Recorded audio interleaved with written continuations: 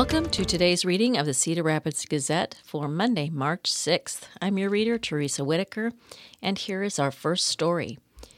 Prairie High offers pathway training for future nurses. Grant Wood AEA also launches healthcare apprenticeship for $1.2 million Iowa Workforce Development Grant. This is by Grace King out of Cedar Rapids. Triana Hare Williamson is training toward a certified nursing assistant license at Prairie High School's new medical career pathway. Hare Williamson, 17, a senior at Prairie High, wants to be a travel nurse someday, taking temporary nursing positions in high-need areas so she can travel.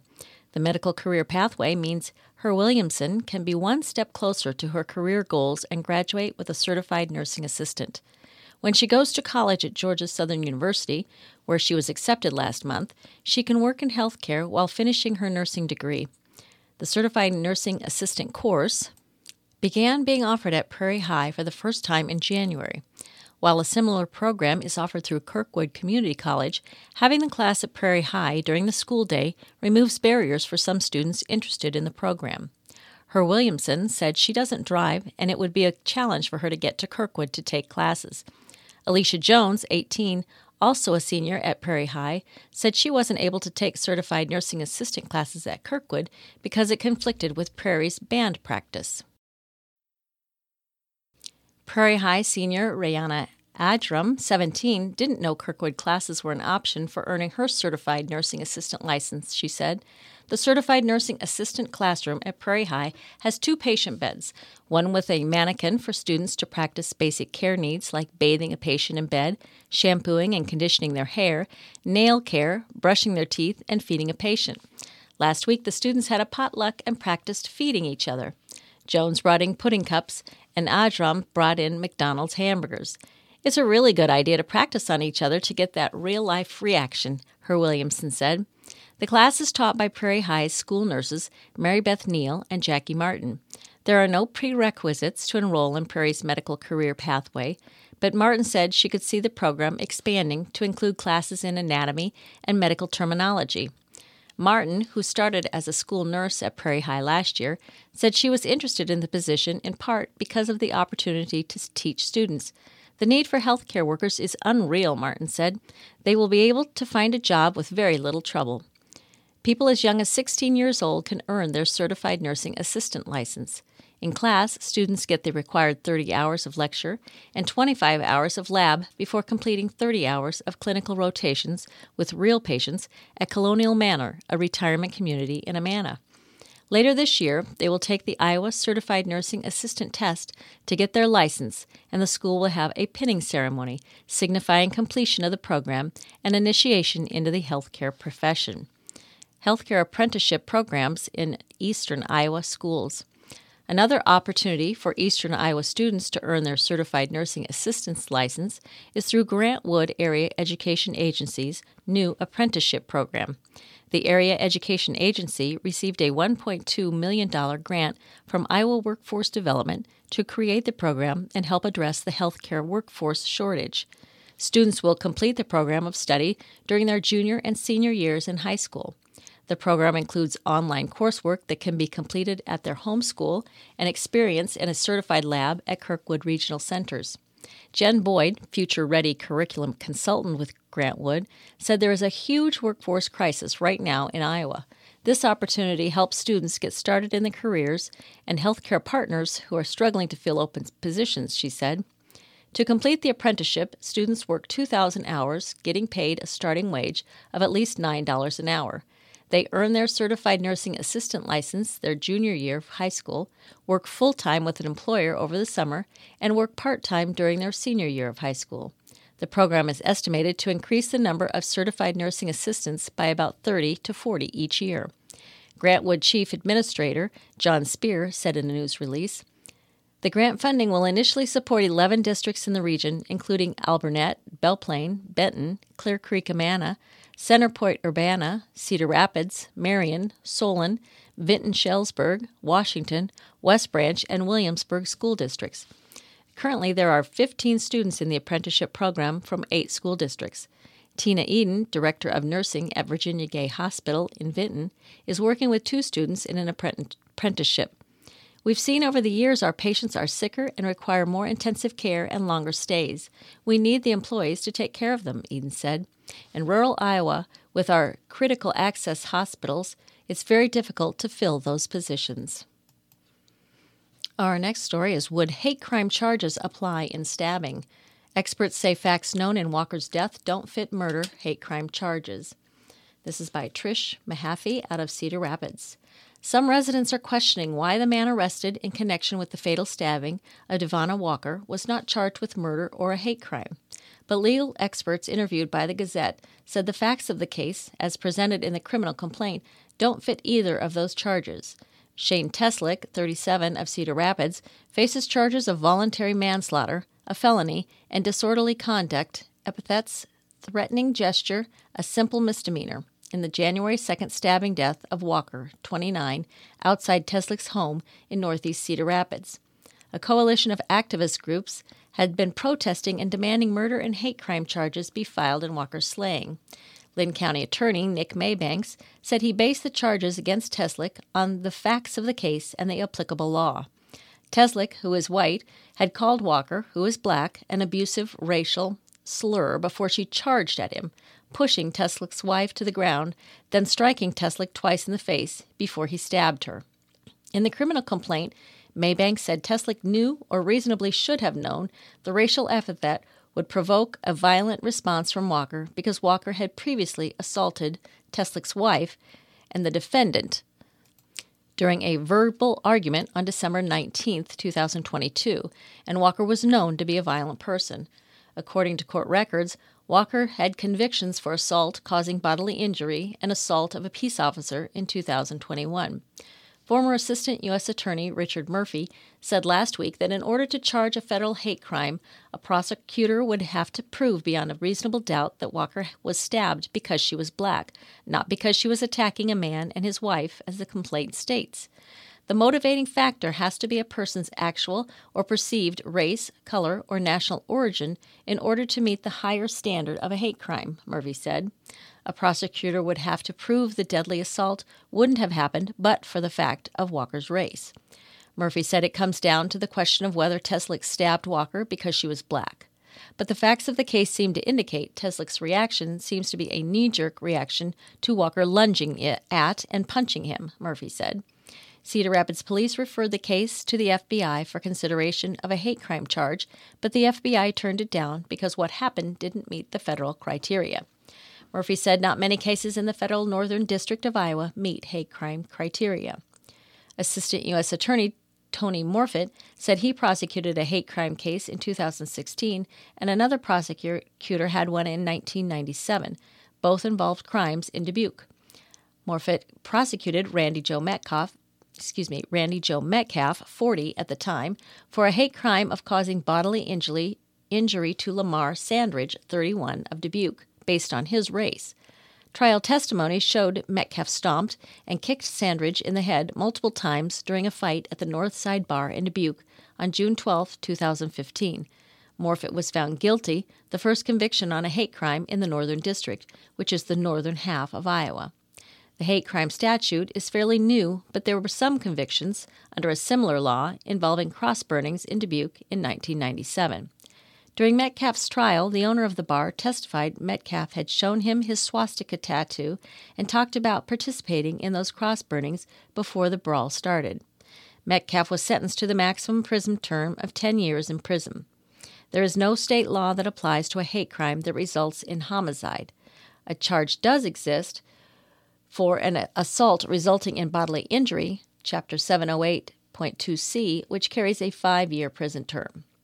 Murphy said the facts of the January 2nd assault seem to meet the elements of voluntary manslaughter.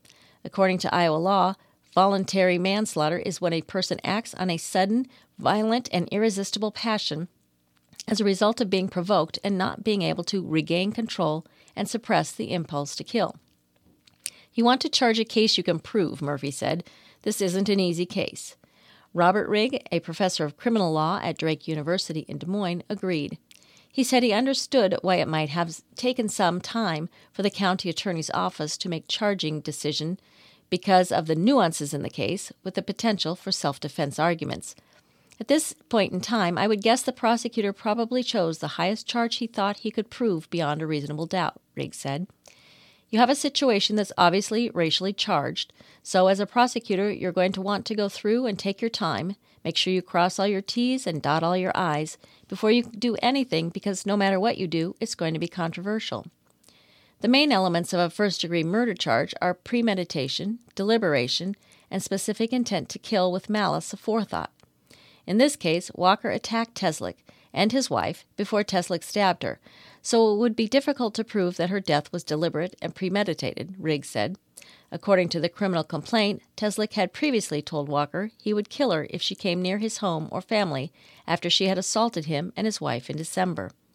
Riggs said that as a defense lawyer, he would be concerned about that statement, but proving premeditation could still be difficult, depending on when the previous assault happened and other factors. Our next story. Hundreds at Iowa State Capitol protest LGBTQ-focused bills. Democratic lawmakers, teachers, organizers, and students speak at rally. This is by Caleb McCullough out of Des Moines. Evan Hugel is worried about his future in Iowa. Hugel joined hundreds of Iowans on Sunday to protest a surge of legislation that state lawmakers are considering this year that targets LGBTQ Iowans and topics in schools, bills he said will negatively affect him. A transgender sophomore at Ankeny High School, Hugel said he faces bullying in school and lack of acceptance from some family members, but proposals to ban gender-affirming care for minors, Senate Study Bill 1197 and House Study Bill 214, and restrict LGBTQ topics and students in other ways will make things even harder. I'm going to stand up and fight this because I don't want to live the rest of my school years in misery, he said. I don't want to live the rest of my life in misery. This seriously impacts my future, how I'm going to grow up being a trans guy. The recent increase in bills focused on LGBTQ issues in Iowa has made it hard for Hugel to see a future in Iowa. He was considering going to college at the University of Iowa or Iowa State University, but now he's having second thoughts. Now I'm having to look at colleges out of state and be far away from my family, just so that I can be who I am, Hugel said, which I am not looking forward to. Several hundred people crowded the west steps of the Iowa State Capitol to protest LGBTQ-related bills lawmakers are considering this year. They held signs that said, "Trans people belong in Iowa," and referenced the state's motto, "Our liberties we prize and our rights we will maintain." They flew rainbow and trans pride flags. Democratic lawmakers, teachers, LGBTQ organizers, and students who spoke at the rally said the bills being advanced by the state's Republican majority contradict the notions of freedom and liberty the Republican Party champions in other areas. Real liberty is the ability to read what you want, said Amy Wichtendahl, a Hiawatha City Council member and transgender woman. Real liberty is having control over your own body. Real liberty is the ability to marry the person you love. Lawmakers have advanced bills out of committees this year banning gender-affirming medical care for transgender minors, prohibiting instruction on gender identity and sexual orientation in early grades, requiring school employees to notify parents if they believe a child is transgender, and requiring students to use only bathrooms that align with their biological sex. Republicans supporting the bills said they are a reaction to concerns brought by constituents and parents, and they give parents more input in their child's education. On the bill to ban gender-affirming care for minors, House Speaker Pat Grassley, Republican from New Hartford, said last week the lawmakers are taking a cautious approach to the issue. That's despite advice from medical experts last month to keep health care options in place for transgender youth.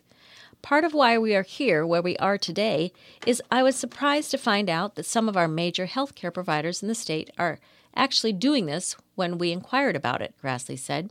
So we feel very strongly about our position that we're taking on this issue. Teachers and education advocates said at the rally the bills that deal with LGBTQ issues in education are censorship and restrict the ability of teachers to be a trusted resource for their students. Under a bill proposed by Governor Kim Reynolds, Any school employee would need to notify parents if a student expresses a gender identity different from their biological sex, and schools would need parents' permission to refer to a student by a different name or set of pronouns. Republicans have said the provisions would give parents information about important decisions their child is making, but some teachers said the bill could put students in harm's way if their parents do not accept them. They prevent educators from fulfilling our important societal role of being trusted, safe adults for all students, said Stacy Schmidt, a teacher and chair of the Iowa State Education Association's LGBTQ+ task force. We are often the first adults that young people go to ask questions about any number of topics. A group of students who organized a statewide school walkout last week spoke at the rally, saying they plan to continue to oppose the legislation. The Iowa Queer Students Alliance is hosting another rally at the Capitol on Wednesday, the group said. "We have shown up time after time, and we're not going away," said Emma Mitchell, the group's founder. Here's our next story. Researchers think tiny wasp can stop spread of ash borers. It's too late for older ash trees, but there may be hope for ones just starting to grow. By Patrick Scahill from the Connecticut Public Radio. How do you find an insect the size of your fingertip in a densely packed forest? For Jean Douan, the answer is simple. Follow the dead ash trees. On a rainy day in eastern Connecticut, Douan, a federal research entomologist with the U.S. Department of Agriculture, walked to a dying ash covered with holes. Peeling back the bark with a draw knife, he revealed a mess of serpentine tunnels. Curled up inside was one of his targets, a larva of emerald ash borer. "Let's collect it," Douan said, gesturing as his assistant handed him a pair of tweezers tied to a brightly colored ribbon. In case you're wondering, the ribbon makes the tweezers easy to spot when they're dropped on the leaf-covered ground. But today, Douan isn't just collecting emerald ash borers, he's also looking for its predator, one released here on purpose in 2019 and 2020, a wasp known as Spathius gallinae. "It's from the Russian Far East," Douan said, smiling. "Unfortunately, there are no common names for these parasitic wasps. The stingless wasp is tiny, about the size of a mosquito, but scientists have big hopes for it. In Russian forests, this wasp naturally targets and attacks emerald ash borer. Emerald ash borer in its native range, Northeast Asia, does not kill trees like this," Douan said. "And if this experiment works, the borers won't kill as many trees here either." A biological solution. Solutions like this, known as biological control, are one way scientists can deal with biological problems like the invasive emerald ash borer. Right now, there are experiments across New England to see if the wasps can help save the region's ash trees. Connecticut and Massachusetts began using the biocontrol agents in 2013. Maine, New Hampshire, and Vermont are doing similar experiments. Claire Rutledge, with the Connecticut Agricultural Experiment Station, says when emerald ash borer feeds on trees, it cuts off key nutrient pathways. For ash trees, that's death by 1,000 cuts. 1 larva is not a big deal. 20 larvae are not a big deal. 2,000 larvae kill the tree, Rutledge said. Since it was first detected in Michigan in 2002, emerald ash borer has killed tens of millions of ash trees. Federal officials estimate it has cost municipalities, nursery operators, and the forest product industry tens of millions of dollars. The massive die-off of ash trees has also disrupted the making of culturally important products like baskets and baseball bats. Douan said the idea of biocontrol is to find the natural predators of the introduced pest and bring them to the new environment to slow the pest spread. Because in the native range, these natural enemies co-evolved with the pest, Douan said. Shortly after emerald ash borers arrived in the U.S., DNA testing traced its origin to Northeast Asia. Douan traveled to Russia, trekking through cold forests to collect wasps that only prey on the borers. Samples were brought to America, quarantined, and carefully tested for years to ensure the wasps wouldn't kill any other non-target species. Now that some of these wasps have been living in the forests of Connecticut and Massachusetts for about 10 years, scientists are trying to find out if the intervention is working. Cautious optimism. As Douan and his assistant peel more bark and pull more larvae from the dying tree in Connecticut, they still can't find the Russian wasp or 2 other species that were introduced here. So they decided to cut down the tree to study it further. They cut the wood into meter-long segments and continue looking. Rutledge said it's too late for the wasp to stop the massive wave of borers that's killing older ash trees, but there is hope for the younger trees that are just starting to grow. When regeneration starts to happen after the EAB levels drop, the parasitoids will be able to keep those populations down so that the new ash can grow and escape, Rutledge said. On this old ash tree, they found a few emerald ash borer larvae and no wasps, but they did find parasitoids just a few miles away at another site they're studying. And as recently as last year, Rutledge said they found reproducing populations of wasps initially introduced in 2013. So she said it's looking like success. The wasps are sticking around and spreading. I'm really cautiously optimistic, Rutledge said. The problem with biocontrol is it's going to be 10 or 15 years later when we see how much of a resurgence the ash manages. Even then, she said, it's going to be a long time before we see big, healthy ash trees in New England forests again.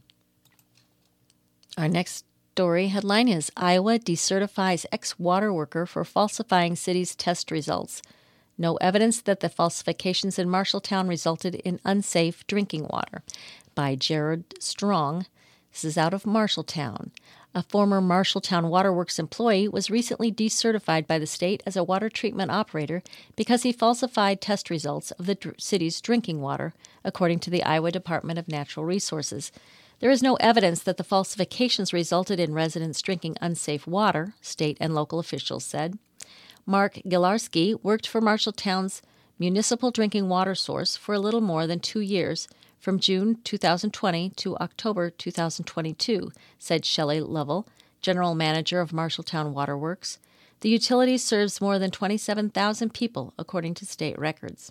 Lovell declined to comment on the specifics of Gilarski's departure. But Janet Gastineau of the DNR said Gilarski and another employee were fired for falsifying the results. The other employee, Dylan Collins, worked for Marshalltown Waterworks from November 2021 to September 2022, Lovell said. Both employees worked a night shift.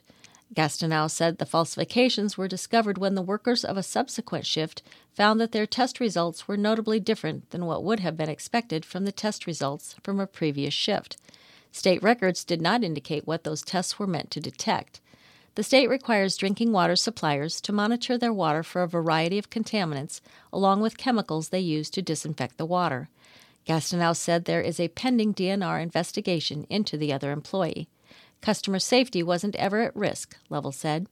The city conducts tests of its water at a higher frequency than what is required by the state, in part because the treatment facility is staffed day and night, and because of that, the safety of the water was not imperiled, Gastineau said. And here's an article from the Nation World section titled, In Selma, Biden Says Right to Vote Remains Under Assault. It's from the Associated Press and of Selma, Alabama. President Joe Biden used the searing memories of Selma's Bloody Sunday to recommit to a cornerstone of democracy, lionizing a seminal moment from the civil rights movement at a time when he has been unable to push enhanced voting protections through Congress, and a conservative Supreme Court has undermined a landmark voting law. Selma is a reckoning. The right to vote, to have your vote counted, is the threshold of democracy and liberty. With it, anything's possible, Biden told a crowd of several thousand people seated on one side of the historic Edmund Pettus Bridge, named for a reputed Ku Klux Klan leader. This fundamental right remains under assault. The conservative Supreme Court has gutted the Voting Rights Act over the years. Since the 2020 election, a wave of states and dozens of anti-voting laws fueled by the big lie and the election deniers now elected to office, he said. As a candidate in 2020, Biden promised to pursue sweeping legislation to bolster protection of voting rights. His 2021 legislation, named after civil rights leader John Lewis, included provisions to restrict partisan gerrymandering of congressional districts, strike down hurdles to voting, and bring transparency to a campaign finance system that allows wealthy donors to bankroll political causes anonymously. It passed the then Democratic-controlled House, but it failed to draw the 60 votes needed to advance in a Senate under control by Biden's party. With Republicans now running of the House, passage of such legislation is highly unlikely. We know we must get the votes in Congress, Biden said, but there seems no viable path right now. The visit to Selma was a chance for Biden to speak directly to the current generation of civil rights activists. Many feel let down because of the lack of progress on voting rights, and they are eager to see his administration keep the issue in the spotlight. Few moments have had as lasting importance to the civil rights movement as what happened on March 7, 1965, in Selma and in the weeks that followed. Some 600 peaceful protesters, led by Lewis and fellow activist Hosea Williams, had gathered that day just weeks after the fatal shooting of a young black man, Jimmy Lee Jackson, by an Alabama trooper. Lewis and the others were brutally beaten by Alabama troopers and sheriff's deputies as they tried to cross the Edmund Pettus Bridge at the start of what was supposed to be a 54-mile walk to the state capitol in Montgomery as part of a larger effort to register black voters in the South. On this bridge, blood was given to help redeem the soul of America, Biden said. Days later, civil rights leader Martin Luther King Jr. led the Turnaround Tuesday march, in which marchers approached a wall of police at the bridge and prayed before turning back. President Lyndon B. Johnson introduced the Voting Rights Act of 1965, 8 days after Bloody Sunday, calling Selma one of those rare moments in American history where history and fate meet at a single time. 5 months later, Johnson signed the bill into law. Among those sharing the stage with Biden before the march across the bridge were the Reverend Jesse Jackson, Martin Luther King III, and the Reverend Al Sharpton. On the bridge crossing, marchers sang, "This little light of mine, and we shall overcome." And following tradition, once they reached the point where Lewis and others were told in 1958 that they were on an unlawful march, they stopped and prayed. Okay, and now we're going to turn to the opinion section and read the community letters. Look to children for courage. Many use the word courage when someone has performed an act of bravery or a dangerous deed, which is true at times. But recently, some of the most courageous people have been at our state's capital. And no, I am not speaking of our state's elected leaders. Far from it. I'm speaking to the young people who know Iowa should be a welcoming place, who have shown up time and again in front of powerful adults in committee hearings, who are writing legislation to erase their existence and tell them all the ways they are wrong and don't fit neatly into the label male or female. Courage looks like a 12-year-old begging to keep books on the shelf so they can see themselves represented in writing like their straight peers. Kids are courageously showing up and speaking truth to power to the 21 anti-LGBTQ bills proposed here in Iowa, while the adults in power want to divide us and hide behind hateful rhetoric from dark money groups like Moms for Liberty and Advancing American Freedom. Imagine the Iowa we could have if our Republican lawmakers had courage. The courage to stand up for what is right for all kids, the courage to protect our LGBTQ kids, and the courage to do right by our public schools.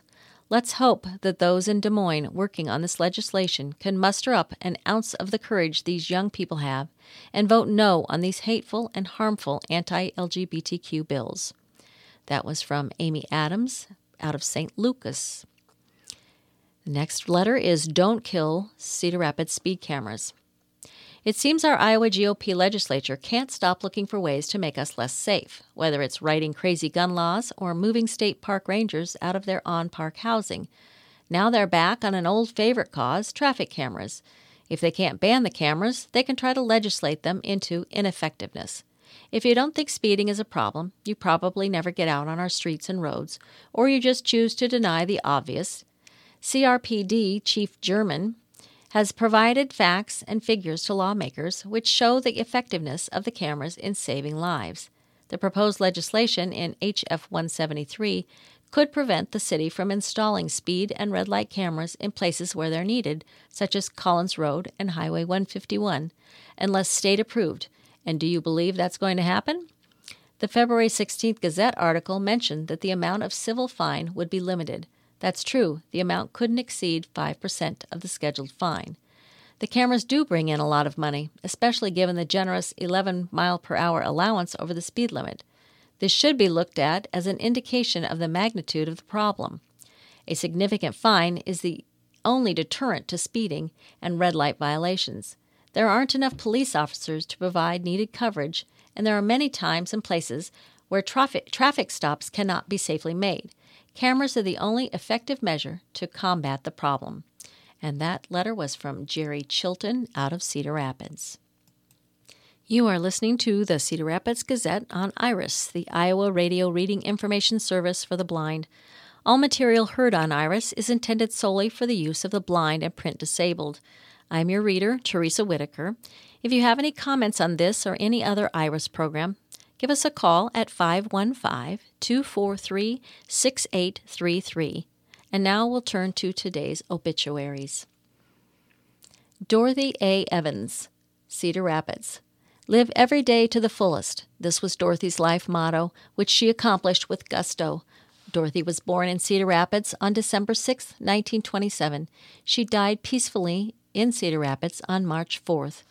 She lived in Cedar Rapids for most of her life, except for a few years during World War II when she lived in Long Beach, California. She met her future husband, Alva, while attending Long Beach Poly High School. She moved back to Iowa and attended the University of Iowa, graduating with a B.S. in chemistry in 1949. She later would earn an M.A. in education from Iowa in 1968. She taught elementary school in the Cedar Rapids School District for 27 years at Knoll Ridge, Pierce, and Polk Elementary Schools. She was a lifelong advocate for learning, education, and children.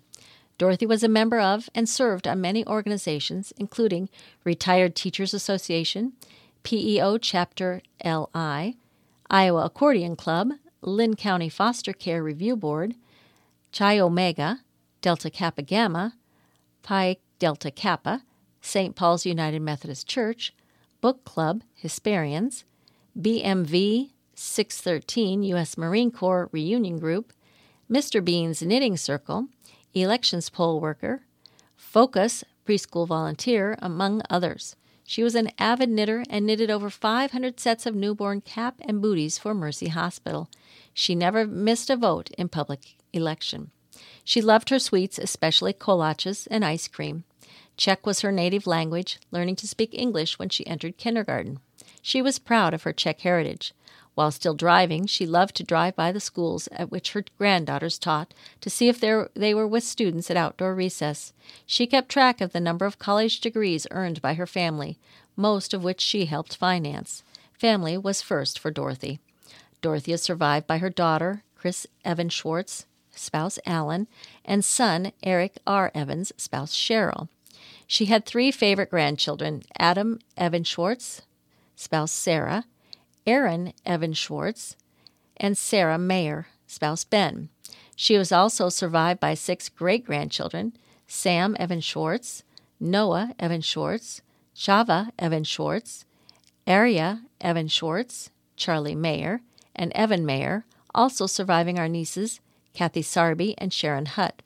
She was preceded in death by her husband, Alva A. Evans, Jr., parents Edward and Ann Svacek, sister Marlene Loltz, and brothers-in-law William Loltz and David Evans.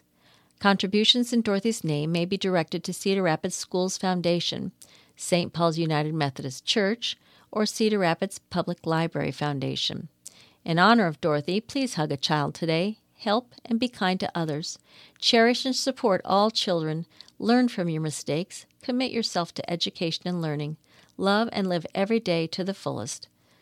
Service will be at 11 a.m. Thursday, March 9th at Cedar Memorial Chapel of Memories. A visitation will be held from 4 to 6 p.m. Wednesday, March 8th at Cedar Memorial Park Funeral Home. Interment is at Cedar Memorial Park Cemetery. Robert Starkey J. Gibney Stark, 89, of Cedar Rapids, died Wednesday, February 22nd, at the Dennis and Donna Oldorf Hospice House of Mercy in Hiawatha. Funeral Mass will be at 10 a.m. Friday, March 10th, at St. Patrick Catholic Church in Cedar Rapids by the Reverend Dennis Miller. Burial will be at St. Joseph Cemetery, Stark Settlement. Vigil will be held at 3:30 p.m. Thursday, March 9th at Tehan Funeral Home, where friends may visit with the family from 4 to 7 p.m. Bob is survived by his dog Finn, nephews Steve, spouse Sandy Gibney of Van Horn, Wayne, spouse Carmen Gibney of Atkins, Donald, spouse Sandy Gibney of Anamosa, Lynn Gibney of Indianapolis, and David, spouse Ann Gibney of Elkader. Niece Linda Williams of Atlanta, Georgia, sister-in-law Mary Alice Gibney of Norway, lifelong friend Lori, spouse Jerry Corrigan of Atkins, and numerous great-nieces and great-nephews. He was preceded in death by his wife of 29 years, Sarah, his dogs, the boys, Seagram, Fagan, Dugan, birth parents and adoptive parents, sister Leota Louise, spouse Jack Getz, brothers James, spouse Germaine Gibney, Ambrose Gibney, and niece Gigi Getz. Bob was born on February 11, 1934, in Watkins, son of James and Florence Smith Gibney. Upon the sudden passing of his mother when he was an infant, he was adopted by George and Louise Schmidt Stark. He attended Atkins Consolidated School, graduated from Atkins High School in 1952, and attended Coe College. Bob also served in the Army, receiving an honorable discharge. On July 1, 1993, he married Sarah Porter at St. Patrick Catholic Church. Bob was an expediter for Collins Radio from 1954 to 1969. He went on to successfully own and operate the Stadium Lounge, the Inn, and currently, since 1984, the Westside Lounge. He was a devoted member of St. Patrick Catholic Church, the American Legion Post 170, Blairstown, and the Knights of Columbus. In the 1950s and 1960s, he was very athletic and pitched baseball and played basketball for Atkins High School and several baseball town league teams in the Atkins, Vinton, Norway, and Watkins area. Often when Bob was playing the town team leagues, he found himself playing against his Gibney cousins, Bill, Larry, Dean, and Mike. He was also a player for the M&J, Manufacturers and Jobbers, in Cedar Rapids, and the Iowa Valley League.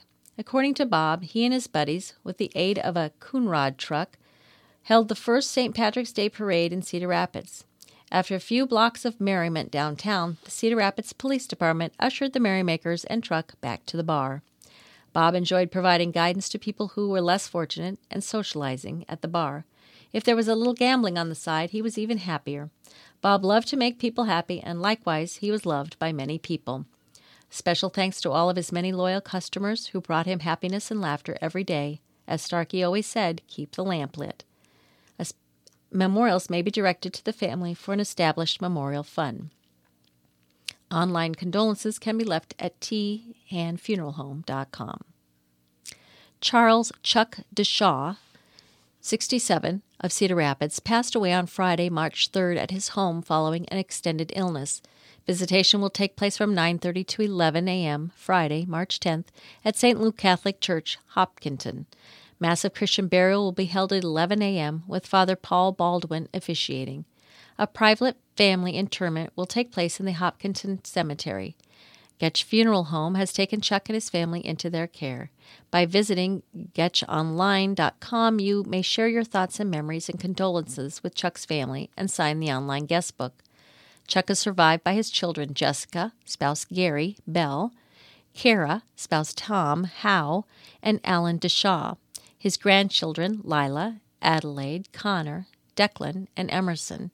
His siblings Doug, spouse Barb DeShaw, Charlene, spouse Scott Smith, and Carrie, spouse Rick Wolf, and his beloved guard dog Stitches.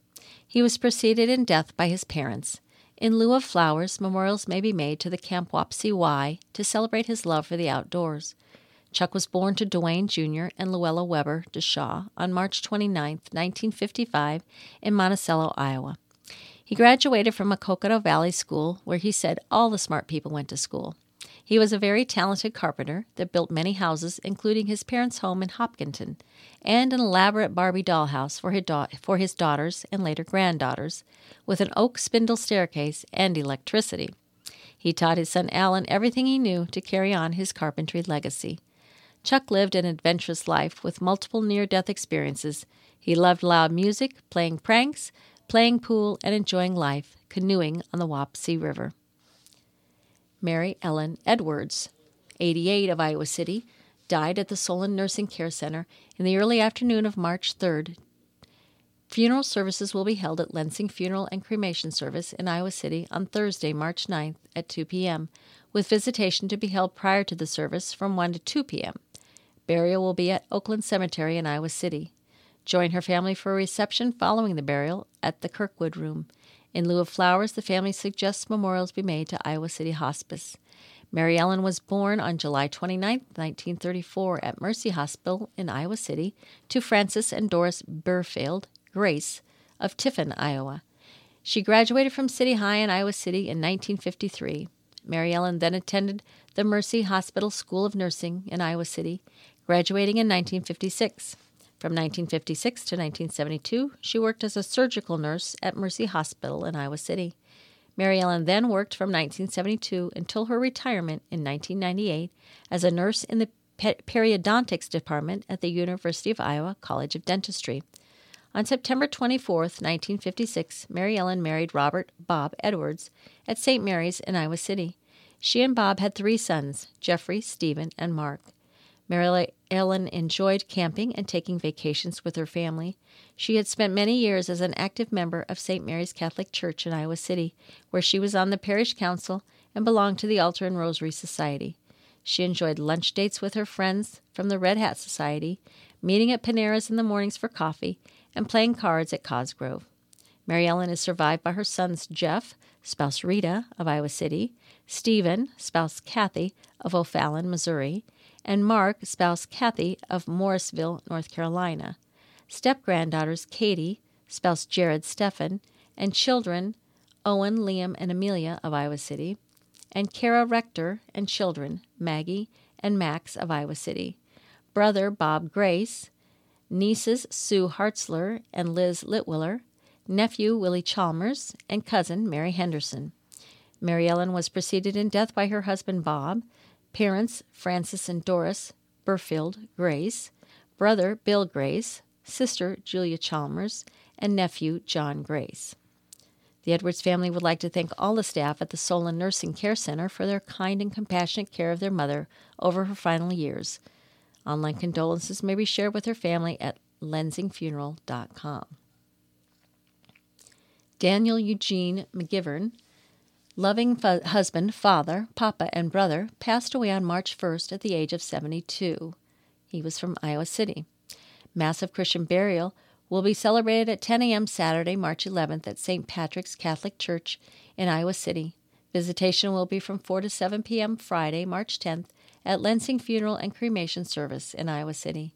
In lieu of flowers, please consider a donation to the Dan McGivern Memorial Fund to benefit patient families and nurses of the Cardiovascular Intensive Care Unit at UIHC via Midwest One Bank.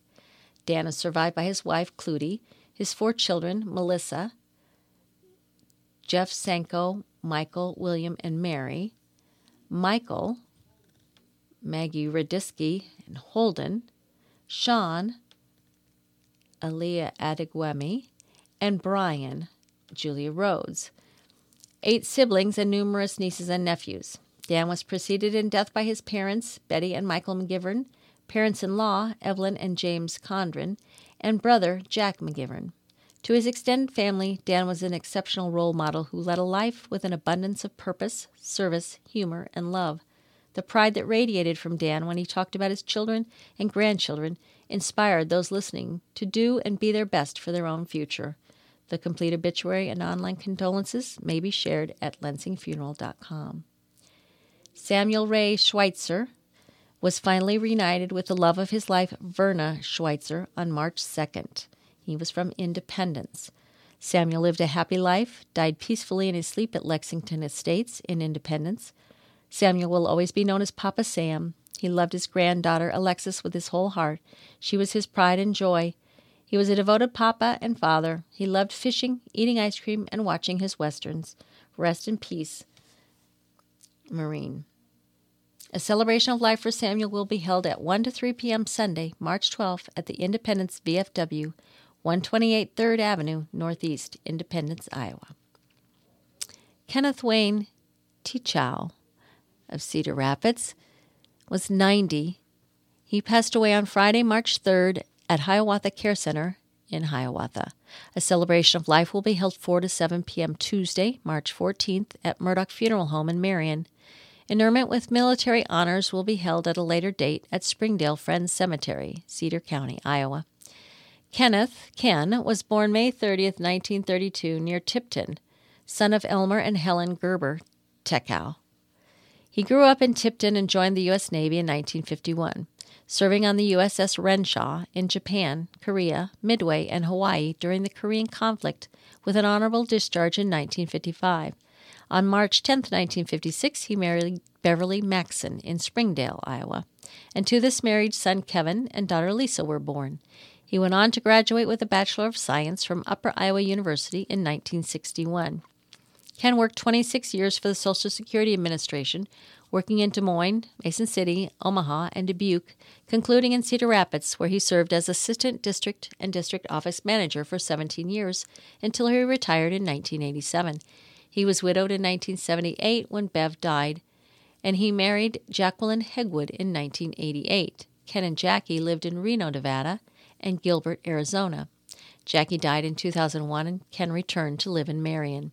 Ken was an enthusiastic community supporter and was greatly involved in civic affairs.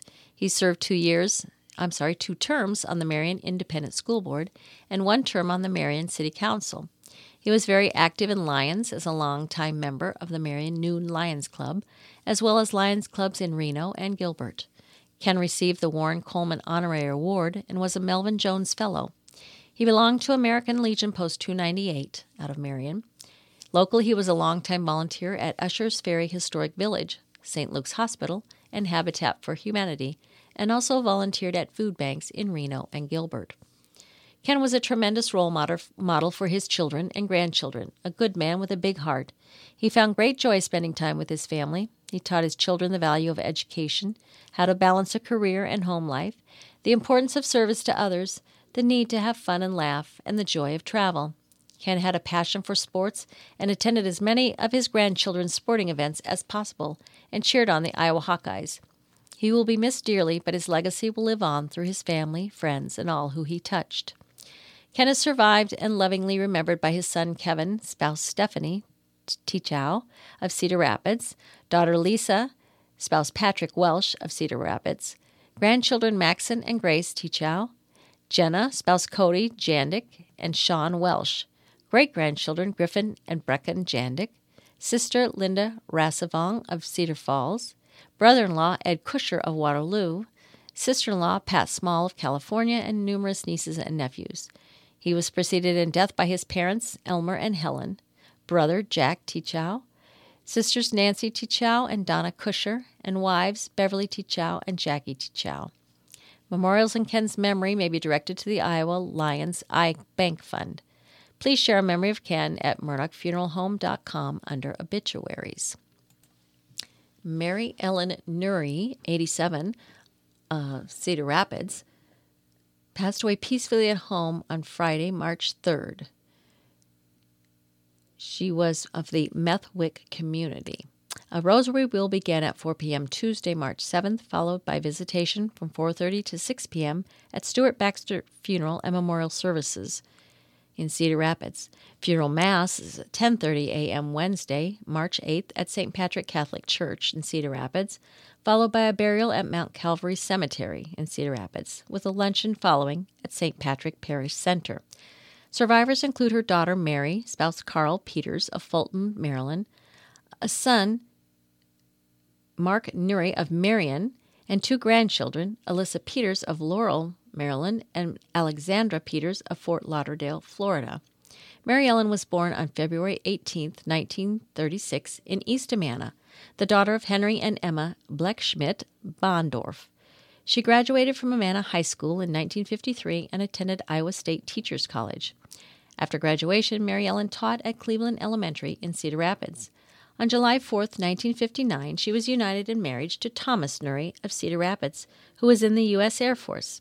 They spent the next few years in Lincoln, Nebraska, Bermuda, and Omaha, Nebraska. Following Tom's honorable discharge, they moved to Cedar Falls, Iowa, where Tom attended the University of Northern Iowa, and Mary Ellen continued her education, earning a master's degree. She then taught in Cedar Falls, the Home Start program, and Waterloo, Iowa. After Tom retired from John Deere and Mary Ellen from teaching in 1994, they moved to Amana, and in 2017 they moved to the Methwick community in Cedar Rapids. Mary Ellen enjoyed spending time with her family and friends. She was a member of St. Patrick Catholic Church and was a fan of the Chicago Cubs, Iowa Hawkeyes, and motorsports. She loved singing in the choir, reading, and doing crossword puzzles in the morning paper. She was preceded in death by her parents and her husband, Thomas. Flowers are suggested for services or donations to the Greater Iowa chapter of the Alzheimer's Association. The family extends a special thank you to her many friends at Methwick. Ronnie Bob Cook, 77, of Marion, passed on Thursday, March 2nd. A visitation will be held at 4 to 6 p.m. Friday, March 10th at Cedar Memorial Park Funeral Home. Funeral service will be held at 11 a.m. Saturday, March 11th at Cedar Memorial Chapel of the Memories by Pastor William King of Good Shepherd Lutheran Church. Burial will take place at Cedar Memorial Park Cemetery. A live stream of the funeral service may be accessed on the funeral home website under the obituary for Ronnie Cook, under the video tab, starting at 11 a.m. Saturday, March 11th. Ron was born February 22nd, 1946, in Algona, Iowa, the son of Chester and Geraldine Sorensen Cook. He graduated from Spencer High School in 1966. Ron started his career working for the Cedar Rapids school systems in 1968. In 1980, Ron went to work for Iowa National Insurance Company for 7 years. He retired from Grant Wood Area Education Agency, Superintendent of Building and Grounds, in 2004 after 18 years of service. Ron was married to Vanita Louise Guthrie. They later divorced and remained friends. He then met Cheryl Twachtman, and they married on June 6, 1992. Ron was a past president and treasurer for Local 55 AFL-CIO. He was a past member of Refrigeration Service Engineer Society. He was a member of Good Shepherd Lutheran Church. Ron was a lifelong Christian, and we will see him again when we meet in heaven. Ron enjoyed life and was an avid outdoorsman. He liked fishing, boating, hunting, grilling, and finding the elusive morel mushrooms. He was a certified scuba diver. Ron enjoyed a wide variety of music, playing cards, cracking black walnuts, and cheering on the Iowa Hawkeyes. In Ron's younger years, he raced go-karts and won several trophies. Ron was a car enthusiast and had many types of cars over the years. He owned several classic cars. His latest cars were a yellow smart car and a 1931 Ford Model A. Ron had a great sense of humor. His stories brought joy and laughter to others throughout his life. We will miss his wonderful smile and kind heart. Ron was a good friend and will be greatly missed by everyone who knew him. Ron is survived by his wife Cheryl of 30 years, 2 brothers, Larry Cook, and his wife Kay from Spirit Lake, and Jerry Cook from Adel, sister Bonnie Lambertus from Sioux Falls, South Dakota, and many nieces, nephews, cousins, and friends. Ron was preceded in death by his parents, brothers Chet Cook Jr. and Dean Cook, and nephew Tommy Cook. Please leave a message for the family on our webpage, cedarmemorial.com, under obituaries. In lieu of flowers, memorial contributions in Ron's memory may be made to Good Shepherd Lutheran Church. Mary K. Casserly Maurer, 84, of Marion, passed away March 4th, surrounded by her family. A vigil service will begin at 4:30 p.m. Wednesday, March 8th at Murdoch Funeral Home and Cremation Service in Marion, with visitation to follow from 5 to 7 p.m. Massive Christian burial will be held at 10:30 a.m. Thursday, March 9th at St. Joseph Catholic Church in Marion. A live stream of the service will be available at youtube.com. Mary was one of 5 daughters born to Joseph and Alice Koch Casserly. Mary was a wonderful daughter, mother, sister, grandmother, great-grandmother, but most of all a friend. She will be missed by all who knew her. Mary went to school at Sacred Heart and then later to Boone High School, graduating in 1956.